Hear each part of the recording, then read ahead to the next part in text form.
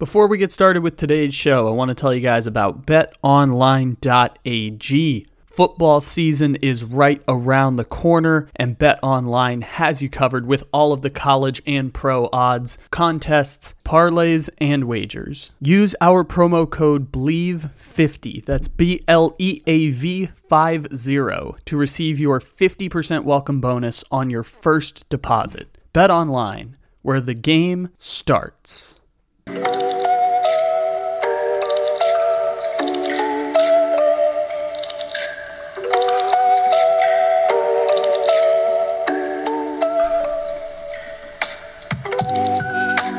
Good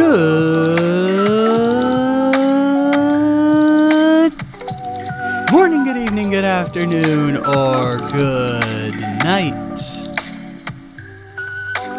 However and whenever it is you may be listening, thank you for stopping into another fantabulous episode of the Take It Easy podcast, live on the Believe Podcast Network, except it isn't live because it is a podcast. Welcome everybody. It is August 24th, according to my count. It may not be that according to your count, but we appreciate you stopping in, however and whenever it is you may be listening. We have got a fantabulous show coming at you here today. We've got Morgan from Australia joining us once again on this here fine programming. We love when Morgan comes on the show. I love talking to Morgan, a very, very good friend, not just friend of the show, friend in general. And I appreciate every single time I get to talk to Morgan. We had a fun conversation. We'll talk about it a little bit here today. It's a fun Wednesday. It's August. We're going to talk about airplanes. Hope you like airplane talk and not the Jerry Seinfeld kind. All right, we've got a good show coming at you today, but first we have to talk about Kevin Durant. I am obligated to talk about how wrong I was about Kevin Durant, but fortunately this is a podcast, so I don't get to be as wrong about Kevin Durant as everyone who was doing like live radio was at about 8 o'clock West Coast time this morning when the news came in that Kevin Durant and the Brooklyn Nets were all good now and he's not going to be leaving Brooklyn, which I guess means that we made our 10-minute poorly produced Last Dance Brooklyn Nets theme song, which was just, changing a couple things very poorly about the Green Bay Packers Last Dance song. I guess we made all that for nothing, but we did get about 5 podcast segments out of talking about Kevin Durant, which is totally fine. I'm okay with that. He did demand a trade. And, this story actually did it twice to me. There were 2 times in this story where I broke my rule of don't do the daily headlines because they will age poorly. And this got me because we recorded a Tuesday podcast where by the time like 50% of the people were listening to it, and probably more based on who listens after the fact, by the time like 50% of people were listening to that episode, we already had the news that Kyrie Irving that Kevin Durant was planning to go back to Brooklyn and rescind his trade request. And then back in June when the story was first going down and there was talks about, hey, Kyrie was going to go to the Lakers and the deal was basically done, but it turned out Kyrie was like pranking the media this whole time and being a dick about it, which, some people feel like it was a dick because they got fooled, but, whatever, the point still stands. I messed up because I did a podcast that aged poorly like 3 hours after I recorded it and had to put in the show notes, hey, we recorded this before it was turned out that Kyrie was not going to get traded. So twice I got fooled by this story of recording a podcast ahead of time, or I guess recording a podcast that had the possibility of aging poorly, which is one of the rules that I do when making content. Don't record a podcast that can age poorly, and we got bamboozled by that on Tuesday, and it means that this Last Dance theme song that we made will go to waste, except for the 2 months that we actually got to use it for. So I guess it won't go to total waste. It just means that it didn't actually result in a Last Dance type of trade.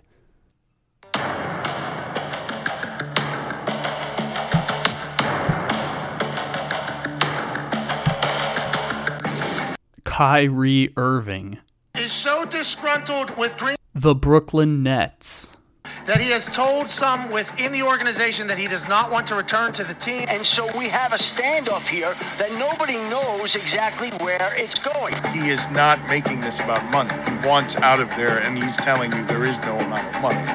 We want him back in the worst way. I know he knows that, and we'll continue to work at it. The situation between the Brooklyn Nets and Kevin Durant is not good. As far as this weekend, as far as training camp, we will see. There's been one message consistently coming out of Kyrie Irving and Kevin Durant camp, and that's, I don't want to be here.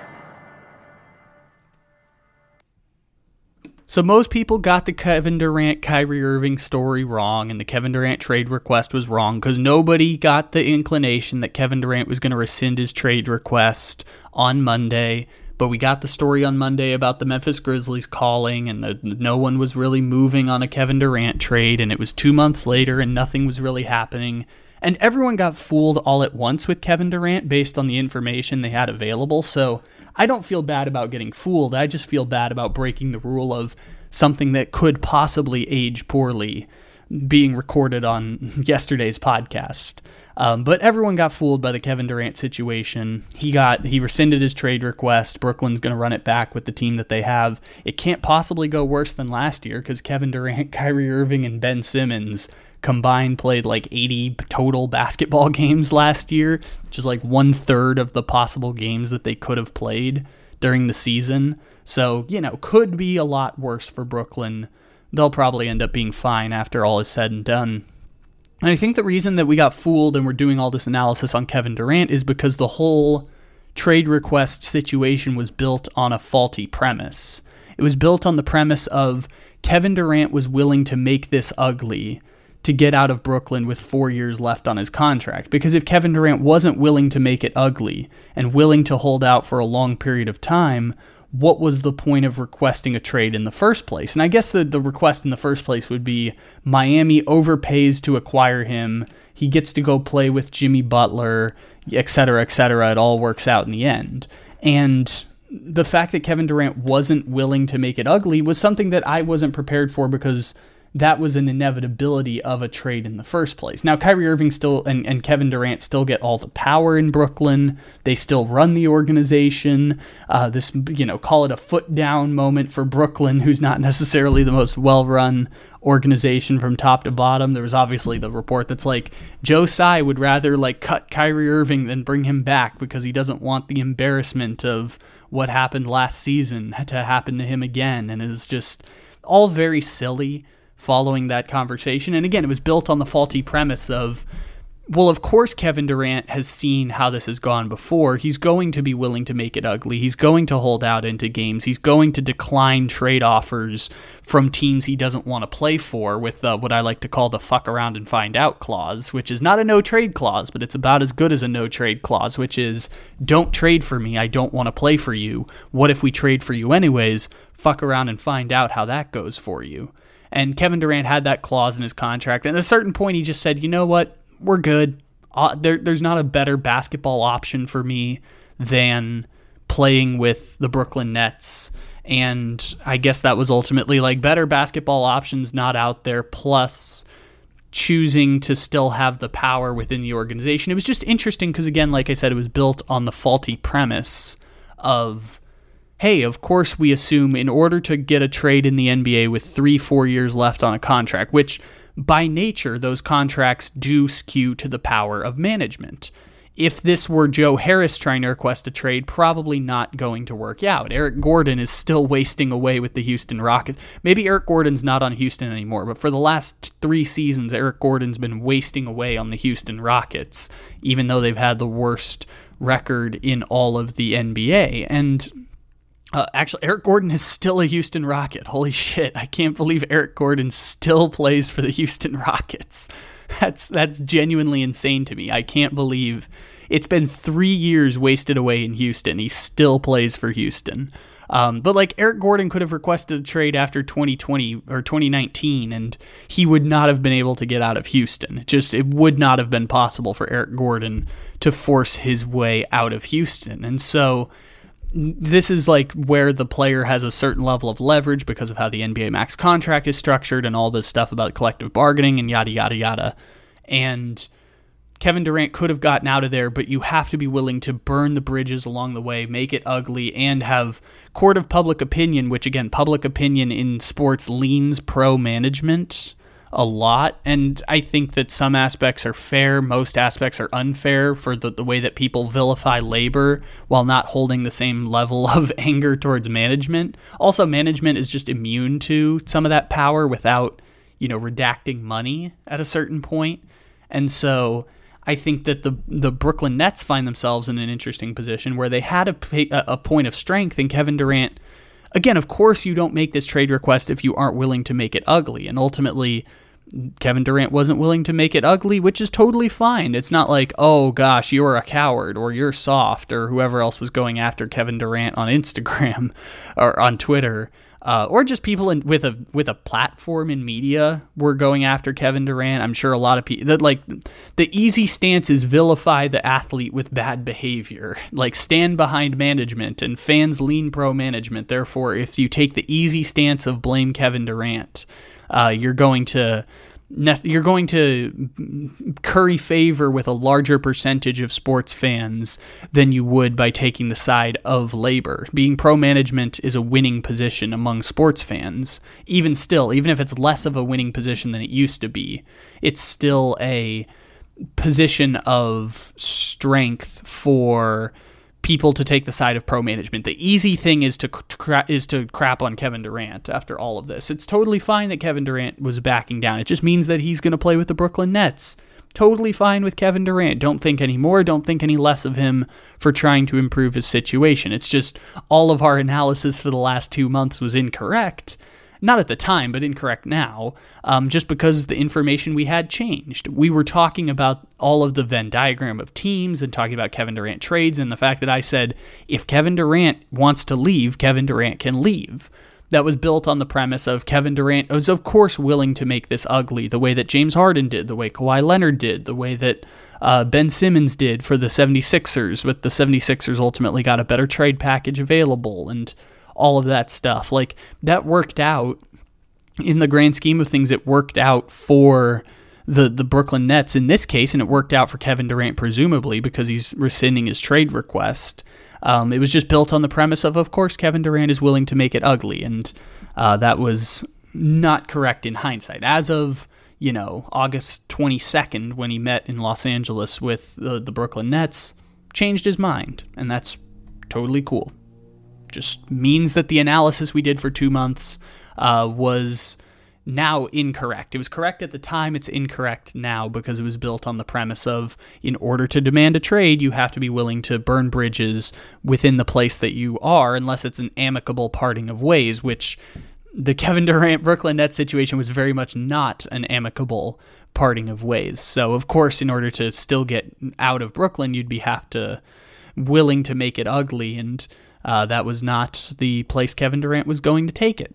Totally okay. Just means that the analysis of the last 2 months is now incorrect. It was correct at the time, it's now incorrect. And we have the podcast for the rest of time, Aging Poorly, of me talking about Kevin Durant's different trade options and circling the wagon, and I have no idea how long it was going to take, but ultimately Kevin Durant would get traded as long as he was willing to sit out, bash the Brooklyn Nets a little bit publicly or with leaks, confirm that he wanted to go somewhere else. As long as you're willing to make it ugly, he had the level of power and leverage to get away with that, and that ultimately wasn't what he wanted, and that's okay. Just means that we get to have podcasts that have now aged poorly, which is the thing I try to avoid on this show, but is also inevitable because change is inevitable. So let us move along here on the show to our friend Morgan from Australia, joining us here on a fine, fine Wednesday. Very excited to talk with Morgan again. Let's roll along to Morgan from Australia.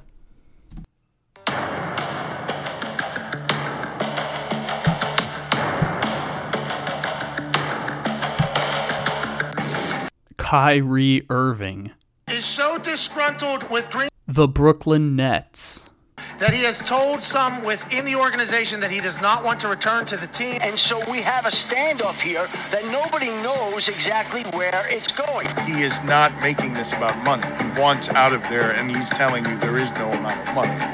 We want him back in the worst way. I know he knows that, and we'll continue to work at it. The situation between The Brooklyn Nets and Kevin Durant. is not good. As far as this weekend, as far as training camp, we will see. There's been one message consistently coming out of Kyrie Irving and Kevin Durant. Rangers camp, and that's I don't want to be here.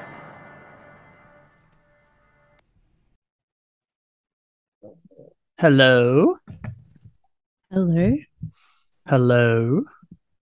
I was really worried that wasn't going to be able to work then, but phew. No, it did. You're good. Am I? Oh, well, that's a different question. We can go back to the therapy bench here if that's what you so choose. No. We're good. Just got to get my phone fixed now. Well, that'll be okay, I guess. It'll be fine. I think I've got Apple Care. I think. You what? I think I have Apple Care to get my screen fixed or whatever. Okay. I think that's how that works. I've never had to get my phone fixed, so I'm what do you okay mean? with that. My phone's been working like a charm since I've had it 4 years ago. I've never needed an Apple Care or anything like that. You've never broken your phone. I've never broken a phone or lost a phone. You're insane. How am I insane? I mean, obviously the screen protector's a little bit cracked, but like the phone itself has always been fine. No. The whole back of my phone's completely smashed. If I took the cover off, it'd probably just disintegrate. The front of it is cracked. The front of it's cracked down the bottom, and now the top of it is completely blurry. I'm not sure if Apple Care can fix that. No, they'll just replace it. Because the glass is back now, as soon as that's like broken, I think they just have to replace it. You're going to mangle your hands trying to take the back case off. No, I'll just take it in there with the case on and not touch it until they're there so that they have to deal with it. They're going to pull the case off and it's going to just spontaneously combust. And that's okay.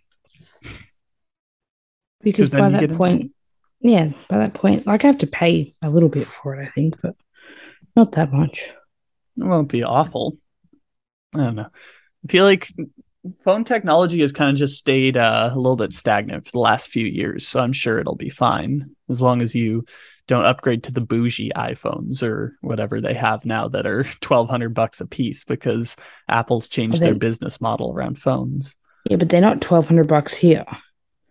Are they less than that? No, they're like $2,000 here. Do we have to do the conversion rate again? Let's see. Australian to US dollars. Hang on. Okay. I'm on the Apple Store app. So let me just find out what whatever iPhone 13 Pro is. It's $1,200 in the US.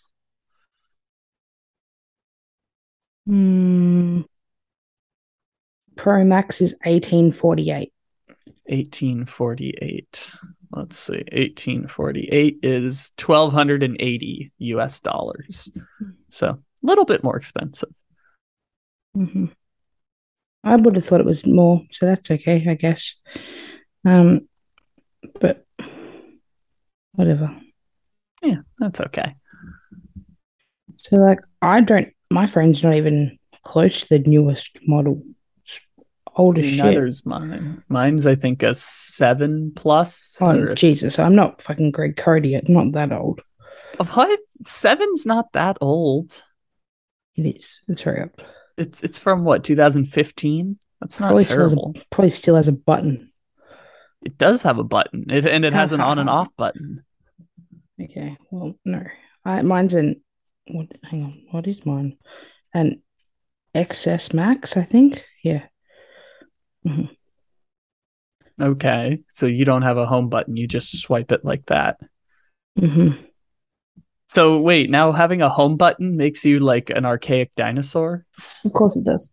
What? All right, but the trade-in value is $330, so at least I'd get that off a new phone if I was to do that. But I could probably sell it for more. I don't know. Maybe. $1,000 phone. Maybe. Wherever could you get $1,000? Who knows, Kyle? Wherever could I spend $1,000 in 5 seconds just trying to fix my life, like fixing my phone? Yeah.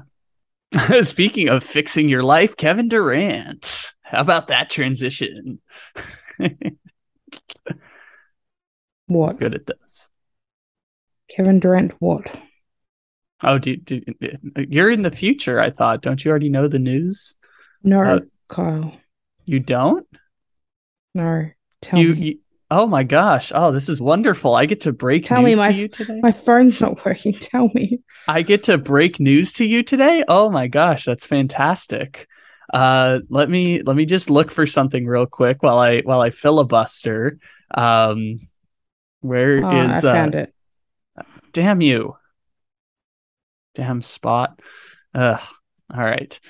Here's the prepared statement from the Brooklyn Nets today from Sean Marks. Coach Steve Nash and I, together with Governors Joe Tsai and Clara Wu Tsai, met with Kevin Durant and Rich Kleiman in Los Angeles yesterday. We have agreed to move forward with our partnership. We are focusing on basketball with one collective goal in mind: build a lasting franchise to bring a championship to Brooklyn, courtesy of the Brooklyn Nets and the boardroom. In a joint statement, they have announced that Kevin Durant is no longer requesting a trade and will return to the Brooklyn Nets with Kyrie Irving. Okay. That's interesting. I don't hate that.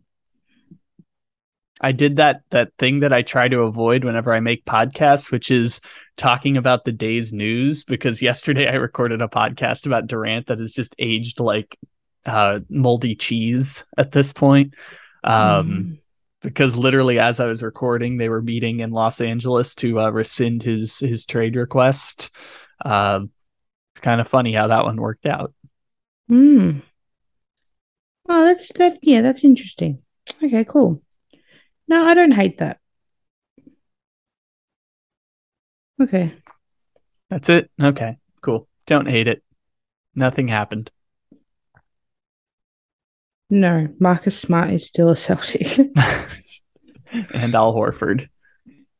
And Jaylen Brown. And that makes me pleased. Yeah, but you would have been okay without Jaylen Brown. Marcus Smart, that's crossing the line. That's right. Yeah. No, I like Jaylen Brown. Yeah, whatever. I'm fine with that. That's okay. That's okay. It's over. Very fun. Yeah. Well, is it over? Like, I don't think it's over. It's over for now. It seems over. Kevin Durant's fighting people on Twitter again about how he's cool with the Brooklyn Nets. So I think we're good. Cool, I think we're good. Cool with Joe Tsai the whole time, apparently. Yeah, I think so. He just wanted to get out of there. Yeah, that's fine. You can have differing. As soon as Memphis called, he's like, "Nah, you know what? I'm good." Yeah. The only place he was going to get to was somewhere he didn't want to be. So the better of two evils, maybe. Maybe. Did you end up watching that video I sent you? That was funny. No, you would not. Yes. It was the. It wasn't the one that you just sent. It was the one you sent last week. I'm trying to remember what it was now. Yeah. What was it? It was Pat McAfee. Oh, Pat McAfee and Australian rules football. Yeah. Because I told you about the goal that happened after the siren and that sort of thing. And it made it on Pat McAfee for a 3-minute segment. Pat McAfee's a Collingwood supporter because we have the American. And during the pandemic, he found Australian rules football. And we, being who we are, decided he had to follow us. So hounded him until he did. You did personally? No, like my club. And because we've got the only American that was out in, it worked a treat. All right. So now you've got Pat McAfee as a supporter. That's right. We sent him merch. He's worn it a couple of times.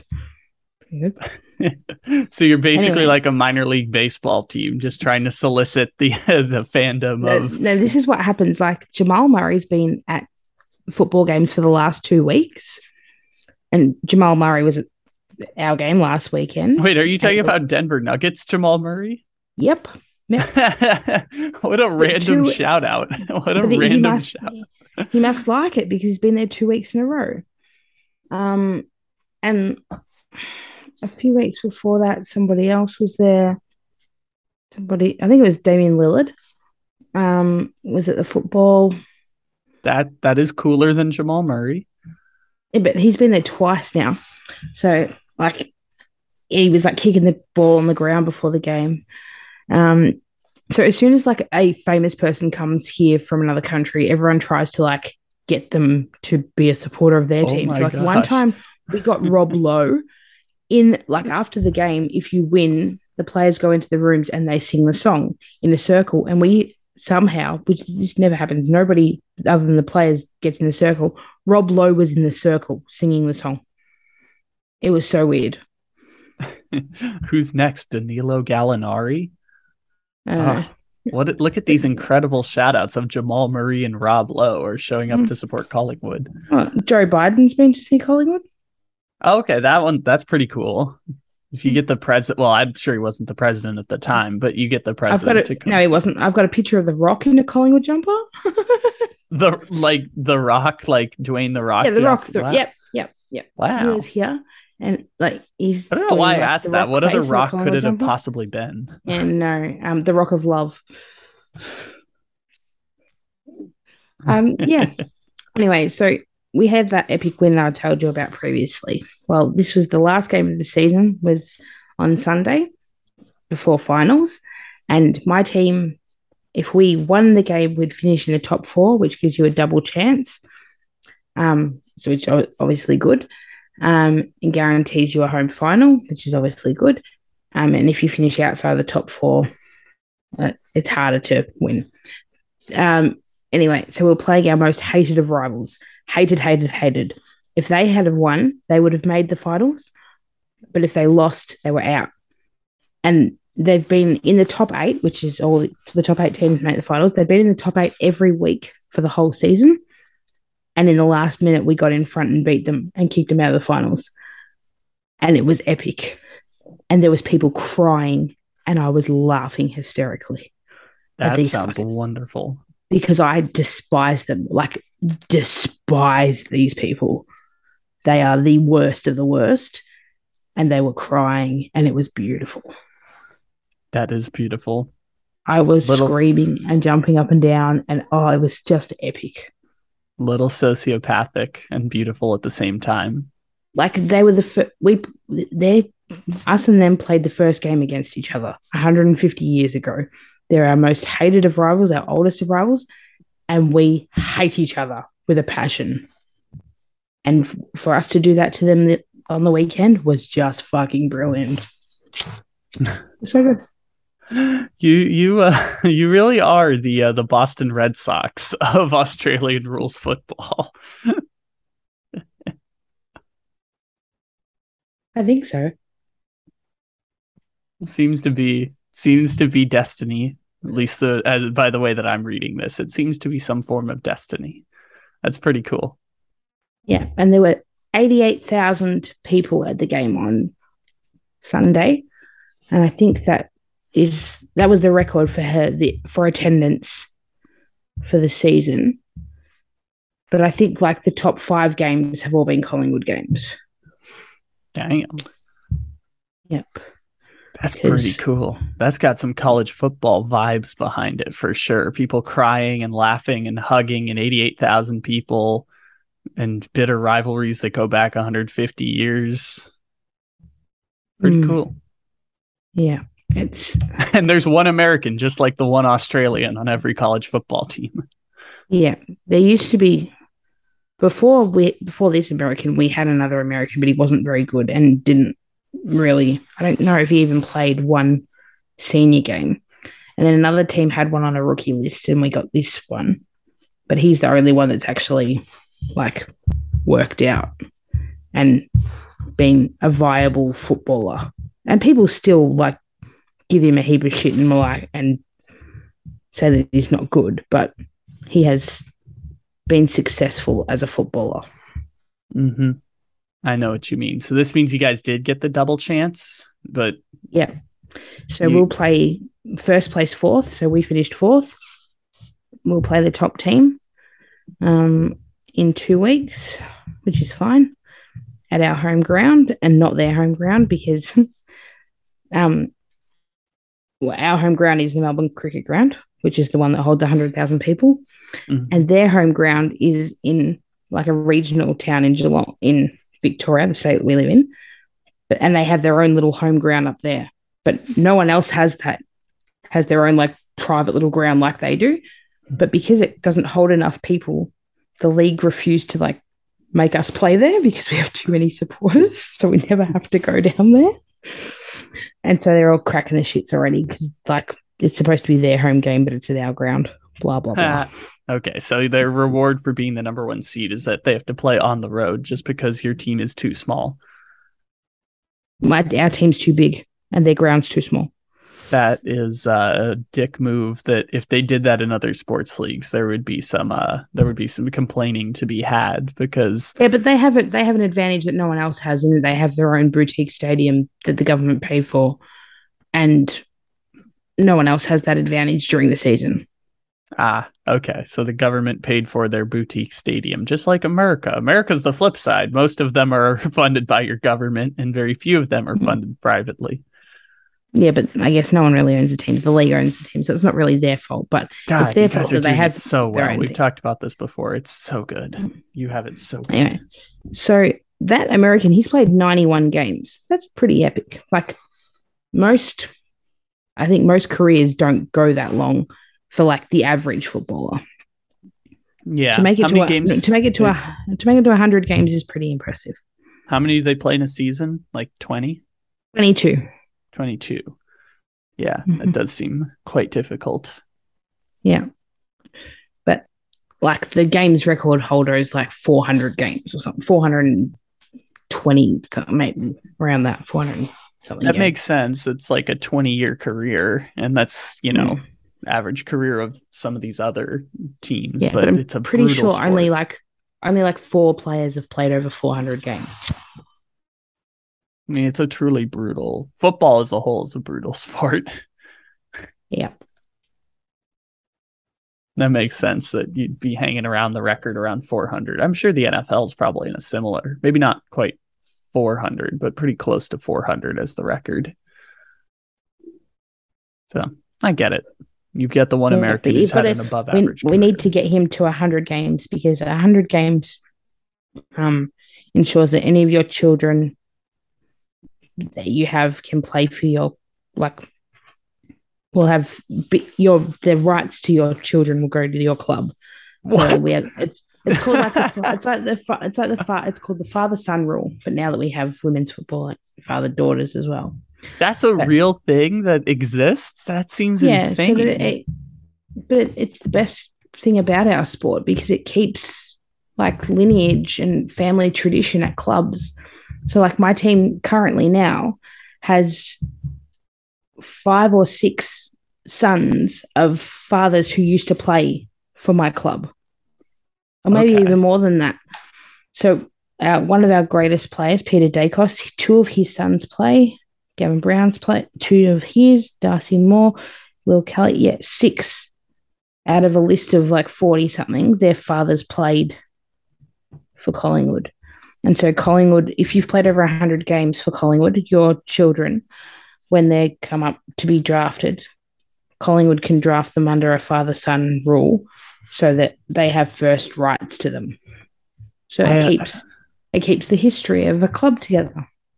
I like the history aspect of it. It just seems so strange that you're like buying the rights to the children of these players. Yeah. But they can I think they don't have to. I mean, they have I think yeah, they can, like the team owns the rights to them. Or if a player plays for two different clubs, they can choose which club they like plays 100 games for two different clubs. The child can choose which one they want to go to. But yeah, like one of our best players, Darcy Moore, his dad was won the MVP award one year. And we've got two boys who their dad played, and he was the greatest player the most magical player I've ever seen. He was incredible. The things he could do with a ball, they marketed a ball in the 90s called the Dacos ball because it taught you how to kick the ball in ways that people had never kicked it before. And he would kick amazing goals. Anyway, his two sons now play for us, and one of them is his first year this year, and he's going to win Rookie of the Year by an absolute mile. He's so fucking brilliant. What a competitive advantage. I think it's cool. It's just such a foreign concept to me, and no pun intended there. It's just but it is cool, and it's it's nice because I saw one of them, Peter Dacos. I saw him play when I was a little girl, and I used to tell people he was my dad because I wanted him to be my dad. And now his two sons play, and Gavin Brown was my favorite player in the 90s, and his two sons play, and his daughter plays for Collingwood too. It's so good. That's how you connect generations. Yeah, it's so good. College football wishes they had that. They had the rights. They buy the rights to your child. You play a certain number of games, have a certain number of success. They own the rights to your child instead of the parent having to pretend they don't care which college you go to and just investing in the lore. I find that super fascinating. This kid that's going to win the Rookie of the Year, he didn't support Collingwood as a kid. Somehow he managed to support that most hated of rivals. But when it came to him playing, there was only one option. Yeah, you're tough shit. It was no, this is your blood. You play here. This is your blood. He would not have wanted to play anywhere other than with his brother, I'm sure. But it's beautiful. But maybe giving him the option to do that, he didn't have to play with his brother if he didn't want to. I don't know. It's just different. I think they have an option. I don't think they have to. But I don't think anyone's ever not wanted to. Because it's such a special tradition and it means a lot for families. Certain family names are synonymous with certain clubs, and it would just be wrong to see them wear another jumper.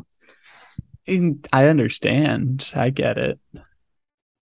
No one's ever wanted to not play for the same team that their parent played for. I seems like it's possible. So it's a pride thing. It's an honor thing. There's no when you have alternative options, people do choose to not go to the same places that their parents went to. Yeah. No, not really.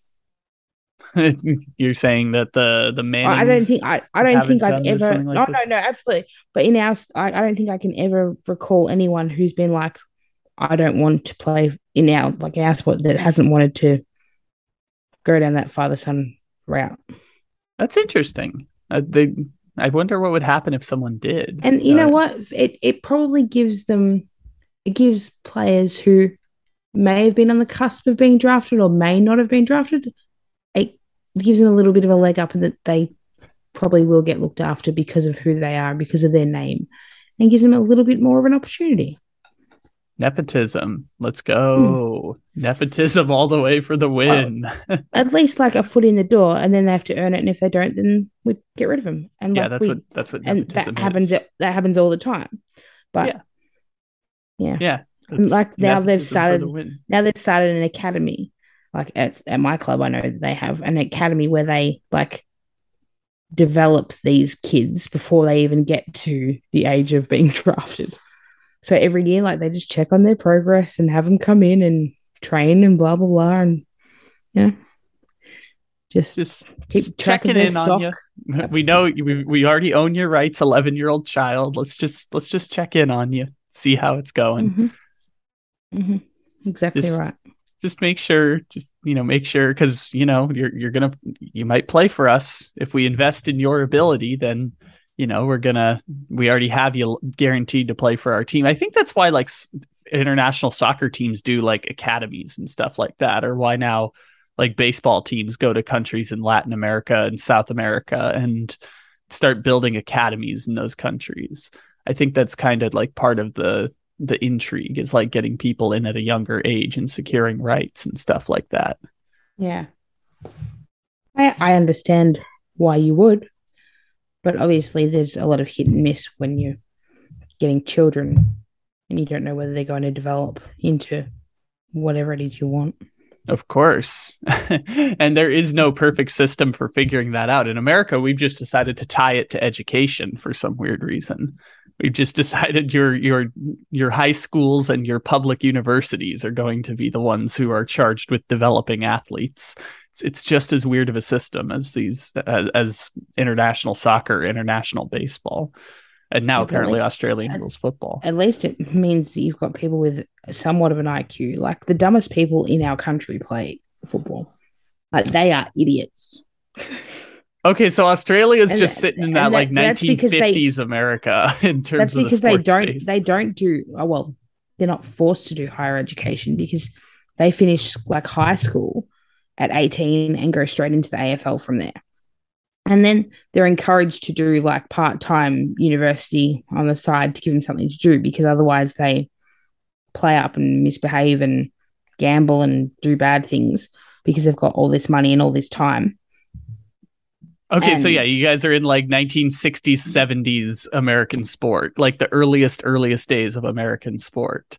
That's what I'm seeing, is that it's based on once you turn 18, you're pushed into the pipeline and you're given money and not the necessary resources to protect you and like inform you about what are good decision making and actually investing in education and stuff like that.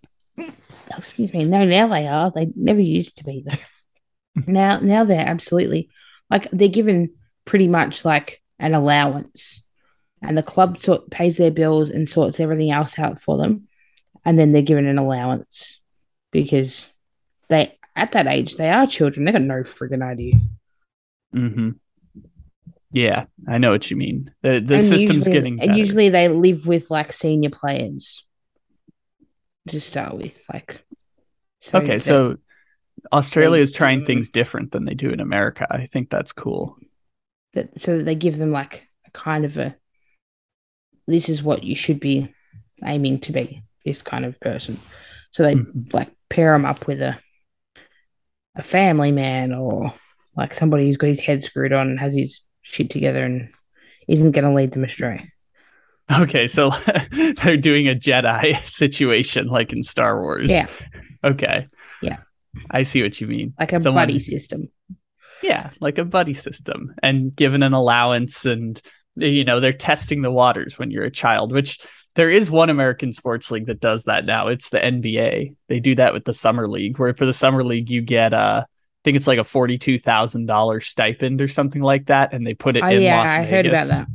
And they kind of figure out who's the person who wastes all $42,000 in a weekend and who's the person who doesn't. I'm sure there would be, all of them would waste it all to start with. But Las Vegas is a dangerous place to have it. Mm-hmm. Yeah, it is. Yeah. It's temptation. But if you can survive Las Vegas, you can survive anywhere. That's right. If you can leave Las Vegas. That's why they call it Sin City. Exactly. Las Vegas. If you can make it here, you can make it anywhere. I've only ever left Las Vegas with money one time. And with more money than I went there with. And it wasn't me, it was my ex-boyfriend. He on our last night, he went on an absolute heater playing craps to the point where we had to leave to go to the airport and he was still playing and I'm like, we have to go. Come on. But like he was winning so much that it was like, I can't leave. I'm like, you have to leave now, you idiot. We're going to miss a flight. Anyway. Emotional binge for the win. And you walked away with money. I didn't give a shit if we walked away with money. We were just going to miss a flight. Mm-hmm. Yeah. And then we ended up needing it because we were meant to fly. We were going to Atlanta that day to go and see Kanye and Jay-Z, and then stay in Atlanta one night and then fly to Los Angeles and then Los Angeles home. And the airline that we were flying with had the airline grounded by the CEO due to a dispute with the pilots union. And so all their flights were, and that's the airline that I worked with at the time. So we couldn't get home, and there were no seats available to Australia. And every seat that was via like Fiji or New Zealand or Canada was like thousands and thousands and thousands of dollars. We ended up having to pay $800 a seat to fly from Los Angeles to Bangkok. Ooh. And then we didn't have any tickets on from there, but I was on staff travel. I figured I'd sort it out later and we'd be fine. And so we paid that $800 each, ran to the flight, got on the aircraft, whatever, started going, weren't seated together, had no idea how long the flight was. 16 hours. Fuck my life. I've never been so depressed in my life when there's sort of 16 hours. I hadn't had a cigarette because we'd been running around like it was the Amazing Race. I was so stressed. And then I was like, oh, I have to sit on this aircraft for 16 hours. It was hell. That does sound brutal. Hell. And then 16 hours and I'm in Bangkok, which is still 11 hours away from home on a direct flight. But we couldn't get one of them either. Had to go via Singapore and it took like 44 hours to get home. It was the worst.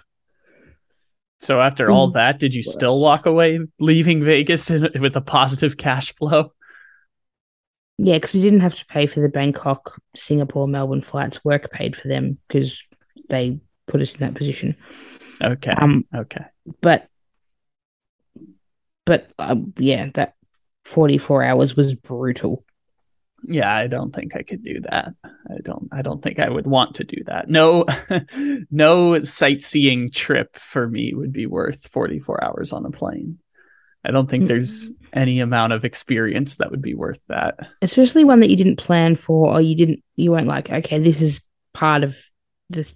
This is part of doing it. Like, nope, this was completely unaccounted for 44 hours. Like, it's bad enough being a 14.5-hour flight from Los Angeles. Yeah, that's already bad enough. Going backwards around the world. Yeah, but the last time I flew over there, I flew from Sydney to Dallas, and I think that was close to 15.5 hours. That wasn't enjoyable either.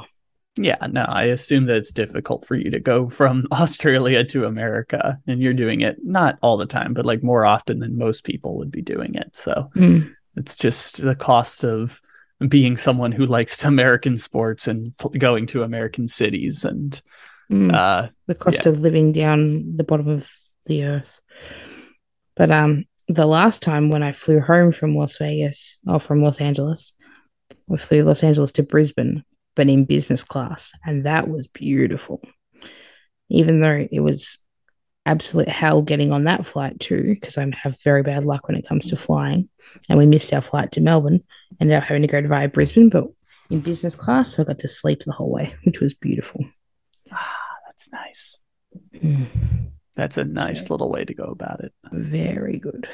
I have grown to be a sleeper on a plane, although the flight I take more often than not is only an hour long, so it's not a long nap. But I couldn't sleep on an hour-long flight. By the time you get up, you have to come back down. But you don't have to. You don't have to like sleep 8 hours at a time. Like sleep, just do the Jamal Murray meditation thing. Just close your eyes and don't open them for 45 minutes for any reason. No. I like to watch people on planes. I think people are weird when they travel. And I think that it's interesting to watch people. Because like some people really can't do it. Like they really struggle. everything's very difficult for them. And I like to watch people when they're at their worst. And usually people are at their worst when they travel. That's going to be the title of the episode. Morgan from Australia likes watching people on planes. I like watching people anywhere. People watching is my favorite thing to do because people are fucking weird. Okay, so what are some of the behaviors of people watching on planes that you find where people are at their worst? Oh, anytime there's like sudden movement or like a little bit of turbulence or a noise, I love to watch people's reactions to see who's terrified and who thinks they're going to die. And I like to watch people like when they recline their seats and the people around them's reactions. I love that. Love that very much. Okay, especially like on a short flight. I like because people get irrationally mad. It's great to watch. Little inconveniences and anxieties seem to be the thing that you like about finding human behavior. Mm-hmm. Who's perturbed when the bathroom line is too long? Mm-hmm. Or like if like somebody gets up too often or wants something from their overhead locker, or I love watching the anger that comes from that somebody pushing past somebody in their seat. Great. Just great. That sounds wonderful. That sounds just beautiful. Just someone or like the people with the screaming kid. Like I don't like to watch the people with a screaming kid because I feel awful for them. Okay, I have a thought about I like to the watch kid. the people who like get angry at them. I like to watch them and be like, what do you expect these people to do? That's exactly what I always think about the screaming child. Like I don't have children right now, but eventually when I have children and they will be small children, then if they're screaming and crying in a restaurant or on an airplane or in a Target or something like that, what are you going to do? You could like get them to stop and enable the bad behavior, or you just let them keep going and then they burn themselves out. And then you just have to like have a rational as you can talk with them. Like, was that worth it? Does that feel better? Are you proud of what you did? Not passive aggressively, just like, let the child do whatever and just absorb whatever the shame is going to be. Because most people give in out of shame. Like most parents are like, here, you can have this or be quiet, or some people are like mean scalding their kids and like, you better shut up right now, out of embarrassment. And I feel like if you can withstand the embarrassment, it's not that bad. The child will just have bad behavior, you'll let it play out, and then you can move on. But like I've been on flights where there's been like screaming children, and I've watched this mother, she was doing everything she could, and there was just no helping the situation. Her child just was going to scream for hours, and the father did nothing. Like most of the time he slept, and she was like up trying to like walk up and back with the child and trying to distract him and trying to make him nothing would make this kid happy. I don't know, maybe he couldn't pop its ears and it couldn't communicate that, so it was in pain. Like we don't know, like whatever. But this kid was struggling, the mum was struggling, and everyone around was just staring. I just thought, you guys are fucking monsters. This woman's having a bad day. And it was a flight to Hawaii. And then they got off the flight to Hawaii and were connecting to another island. And I just thought, oh, lady, you poor bitch. You just want to get away from these kids. Looks like that husband is a dick. That's my takeaway from all of this. He was a massive dick. That was the one thing I thought, you know what? I forgive you for your poorly behaved children because your husband's an asshole. So which is worse? I think at that point, you just got to start contemplating your life decisions at that point. Absolutely. What has led you to this place? Why have you not gone on holiday alone? Because I watch Parents and I think this doesn't seem like much of a holiday for you. And like kids don't deserve holidays because they don't appreciate it the way they should. Like people work damn hard to be able to pay for these things. And kids don't appreciate it. They take it for granted. So fuck them. I wouldn't take my kids. No way.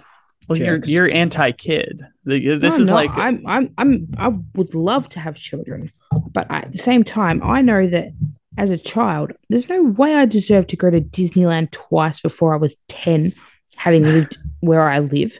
Like, my parents would have paid whatever amount of money for that. No way did I deserve that. But that's because capitalism has shamed your parents into thinking that they're bad people if they don't take you to Disneyland as a child. That's because my mum cried on It's a Small World.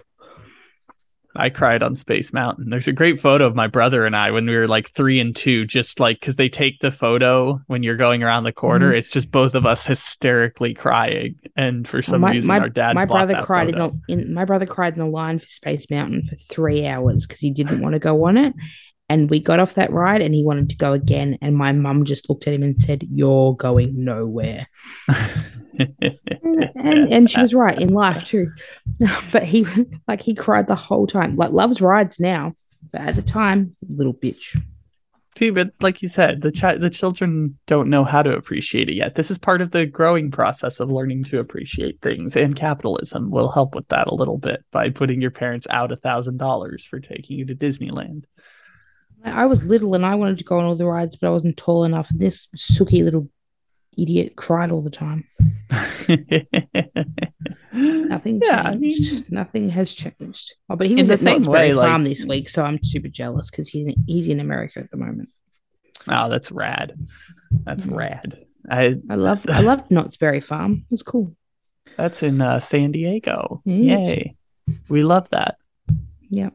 Love that. We for love him. San Diego over here. It's one of the 4 things everyone's got to go to when you go to San Diego. It's that, it's the zoo, it's SeaWorld, and it's Legoland. I say I would never go to SeaWorld. Yeah, we know SeaWorld's a no-no, definitely for you. No. I accidentally got off the bus at SeaWorld in Orlando because my mum and I are stupid. And we thought we were at Universal, but we weren't. We were at SeaWorld. And then I'm like, "Mum, it doesn't matter. We can't go here. We have to get out of here. We can't go here. We can't even be seen in the car park." She's like, "You're an idiot." I'm like, "I've seen Blackfish. We're not staying here. Let's go." Then we had to get like a public bus from there to Universal, which wasn't close. One of the rare. Because we got off the bus, the like shuttle bus at the wrong place because they're stupid. Didn't see quite notice what's happening now. The SeaWorld signage. What's happening now is a combination between the Chris Cody and Jessica Smetana points here, which is like Chris Cody is like taking a vacation once you have kids, not really a vacation, combined with just kids are generally ungrateful. And I think that all of these stories are confirming both of them to be true at the same time. Yeah. Except when I made my mum get off the bus at the wrong place, I was an adult. I was 28 years old. No, I was probably 31.